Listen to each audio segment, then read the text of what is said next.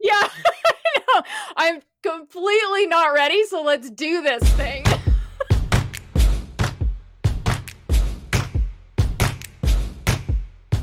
There's a bit of hesitation at the beginning of the appointment. It's hard to talk to somebody else about your money.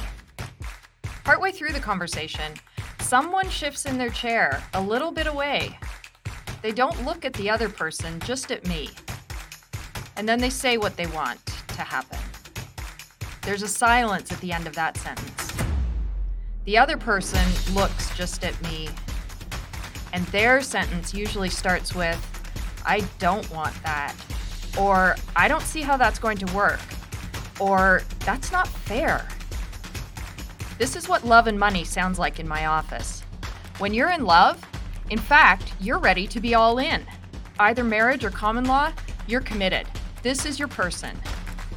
And then one of you, because one person has to bring it up first, needs to talk about what's not in. What they mean is they want to talk about a marriage contract, a cohabitation agreement. Sometimes they're still referred to as prenups. This is beyond an elephant in the room.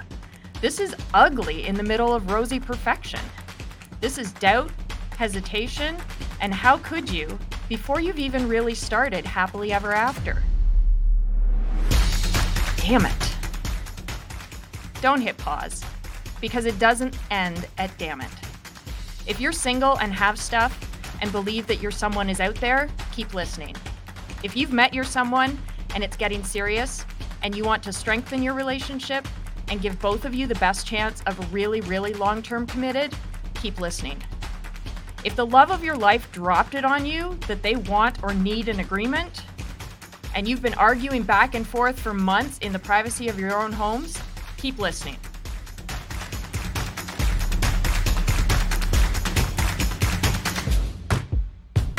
Done well, financial agreements like marriage contracts, cohabitation agreements, or prenups let each of you understand your own and your others' financial position today and their goals and dreams for tomorrow. You get to agree on how you're going to protect each other, and in many cases, your own and your others' children if you do separate. And I believe that this conversation, had early, can actually decrease your odds of separating in the future. Now that's a beautiful romantic thought. In today's episode of Sarah Makes Sense, I'm talking about the financial and legal agreements that you make before you say I do in whatever form you're saying I do. What to do when you're all in and some of your stuff is staying out. In the last 3 episodes of Sarah Makes Sense, we've talked about love and money at the back end, ending a relationship and dividing the stuff. Today, we're talking about love and money at the front end. This is a hard conversation. When my clients get frustrated and upset and they're ready to give up on the whole thing, I say to them, it feels hard because it is hard. There's nothing wrong with you or the relationship. It's just hard. So what is a cohabitation agreement or a marriage contract? Both of them cover property rights. Who gets what if we split? And what did we bring into the relationship? Common law relationships have different legal property rights than married relationships. And location affects your property rights. These laws vary by province for each type of relationship. So why is an uncomfortable conversation at this point in your relationship important? Probably you're thinking, can't we just forget the whole thing and move on? Yes, you can. But if you split, you can't do this backwards. You can't do it in hindsight. So I'm going to use a number of examples in this episode, and just a quick reminder that none of the names that I'm using are the names of my actual clients. So when we talk about that uncomfortable moment where you're thinking, can't we just forget this agreement thing? We're in love. Let me give you an example.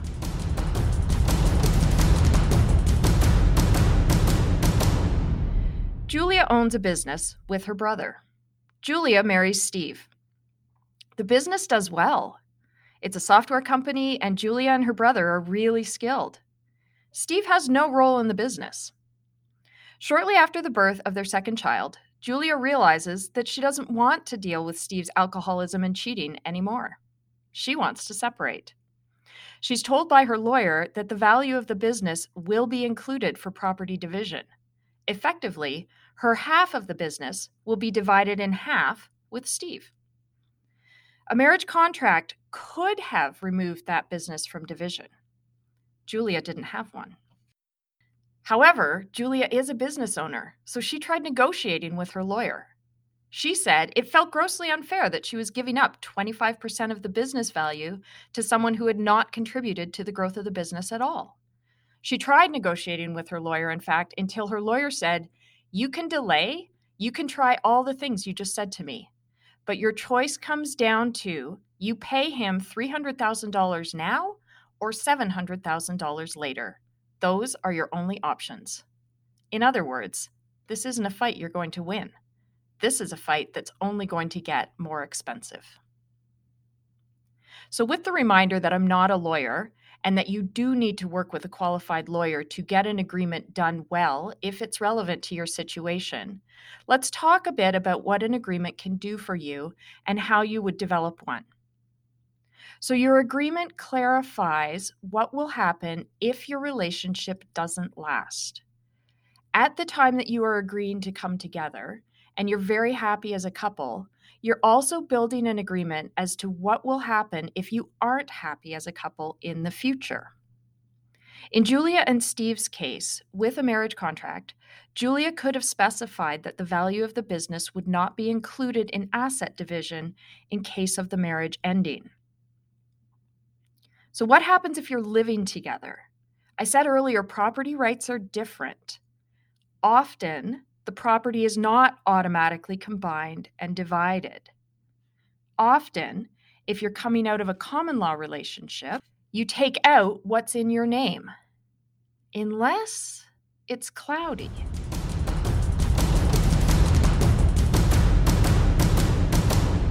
So let's take a look at Bob and Maria. Bob and Maria lived together for 10 years. They never married. Maria moved into Bob's house at the beginning of that 10 years.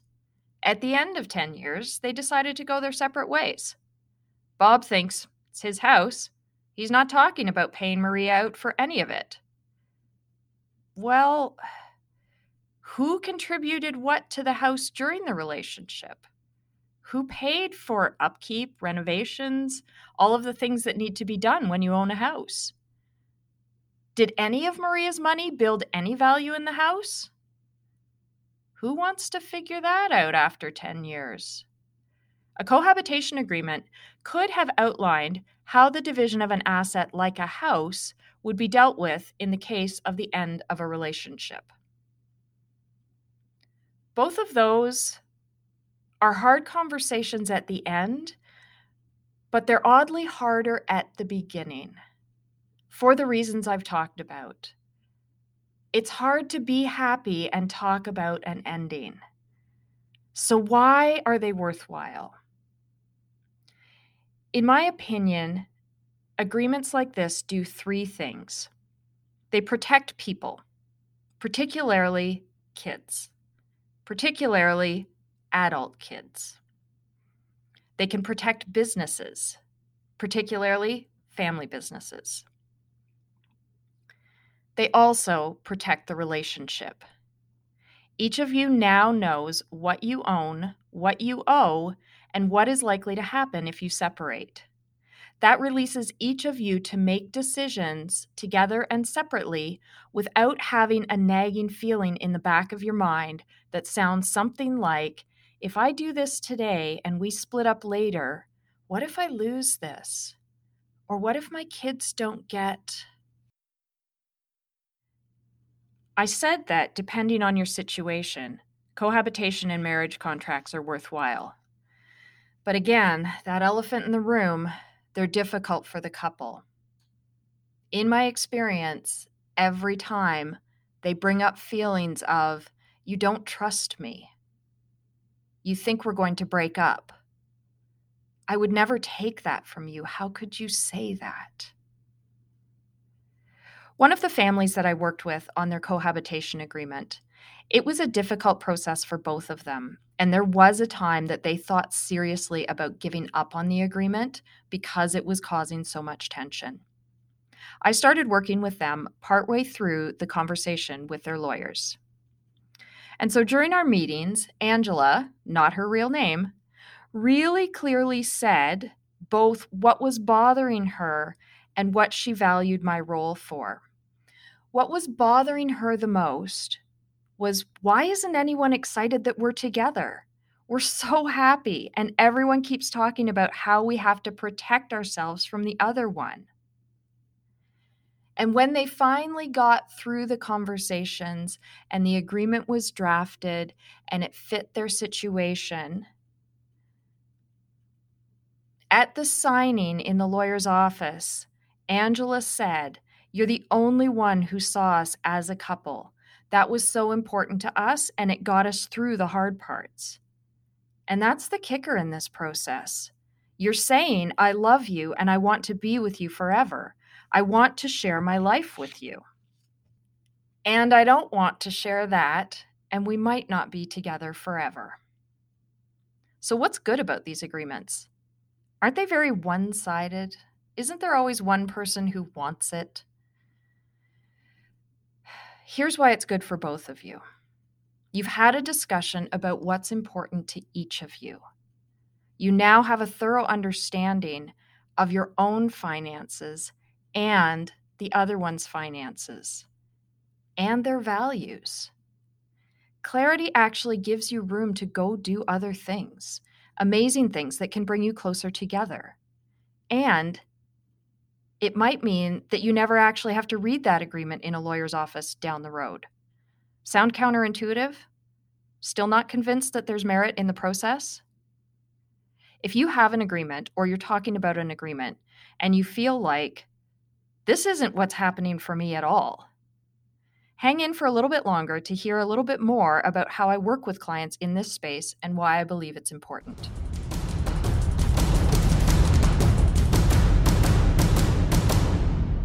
So let's go back to Angela. Angela and her partner Dawn had been in a relationship for a number of years, but they had lived in different cities. Then the kids and the jobs changed enough that Dawn was going to move into Angela's house. That's when the cohabitation discussion with the lawyers started and got stuck. And a planning conversation started with me. When I met with Angela and Dawn, the initial piece was getting enough information so that each one could make decisions on what to say in the cohabitation agreement. If you've listened to Sarah Makes Sense before, you've probably heard me say that 80% of the work that I do with clients in a year is connected to income and expenses, money in, money out. Angela and Dawn's lawyers were asking questions about individual contributions to expenses, and Angela and Dawn couldn't answer them because they didn't know. They knew that Dawn wanted to pay Angela for half of the value of the house so that they were co-owners, but they didn't know how to divide expenses after that because Dawn's income had changed significantly, and he didn't now know what was affordable long term. Angela was still working. In fact, she was able to work more now that Dawn was living with her. So she was able to expand her career because he took over some of the house and family tasks. So what does that look like, practically speaking, day to day? So for Dawn and Angela, this is where we spent time on regular financial planning, where the conversation sounds like, you said you wanted to do this, this, and that. I'm going to work with the resources and the statements that you give me and show you what that looks like. And for Angela and Dawn, they had a number of goals, both personally, together, and for their children. And there was a total of 5 children between them. So we did a number of scenarios to prioritize their goals. And at the end of that process, they knew how much to spend, how much to save, how they were going to manage what they wanted for the house, and what it could look like when Angela retired. This made their conversations with the lawyers and including the right clauses for them in their agreement so much easier. Now, exclusions weren't exclusions. They weren't, I don't want to share this with you. They were, here's how we best protect each other so we can be financially stable, whatever happens. So financially stable for them included being available to their children together or separate. And another note on separate. What if death does you part? In my experience, agreements that are done pre-commitment, so either marriage contracts or cohabitation agreements, work best for the families when the estate planning is done and included in the agreement. Why? Because the clients are thinking about it. The clients are worried about it, and it needs to be planned for. It's not easy planning. It's complex. It needs to be done well, and it can easily get missed. And if the estate planning is done entirely separate from the agreement, you are likely to have clauses that either cancel each other out when you read the documents together, or there's confusion over which document should be used in the situation where one partner has passed away. One of my conversations about this with a client got a little heated. This couple came to me for a marriage contract. She wanted it. He wanted nothing to do with it. They also needed wills. In our initial discussion, as I was reviewing their goals and what the next steps were, he got really frustrated with me. He owned a business, and we were talking about what he wanted if he were to pass away. And he finally leaned over my desk and in a raised voice said, "I told you what I wanted to happen with my business." I also leaned closer and I said, "I heard you. And I'm telling you, unless you make specific arrangements and do this other piece of planning, not only will what you want not happen, it will tie up the management of your business. I know what you want. I would like you to get it. Unless you do this, it won't happen." And he leaned back and we continued the rest of the conversation. In my experience, the most effective agreements include an estate section. The ones that don't, the clients aren't happy at the end of the process. These ones do seem to cause division, hurt feelings, and doubts that are not gone at the end of the process. And they're still not done protecting what they've worked so hard on, building a family. While it's tempting to shorten the process and just do the agreement that you need to do today and the agreement that feels time sensitive, please don't.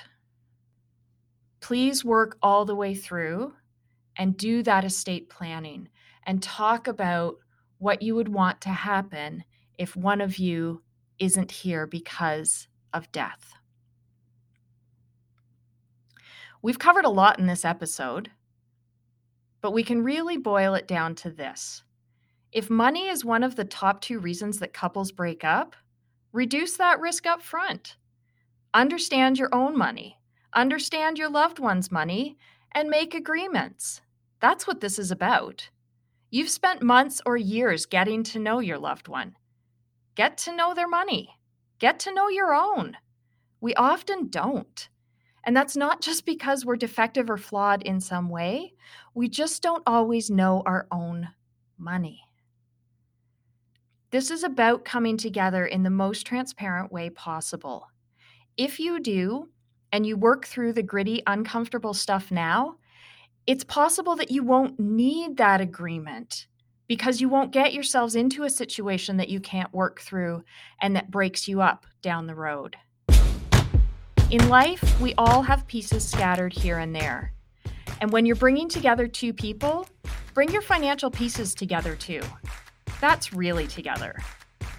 From time to time, we need someone who can cut through the noise. Someone who not only gets to know you as a person, but can also really show and make sense of your financial plan. And not just the numbers, but truly what the numbers mean for you. You as an individual and you as part of a couple. This relationship, this plan, it belongs to you, not your planner. I'm Sarah McCullough. Thank you for listening to Sarah Makes Sense. The information in this podcast is intended for general information and illustrative purposes. For advice relevant to your specific situation, meet with a qualified financial planner, lawyer, or accountant before making any changes to your situation. Sarah's designations and licensing include Certified Financial Planner, Registered Financial Planner, Certified Divorce Financial Analyst, and holding an insurance license.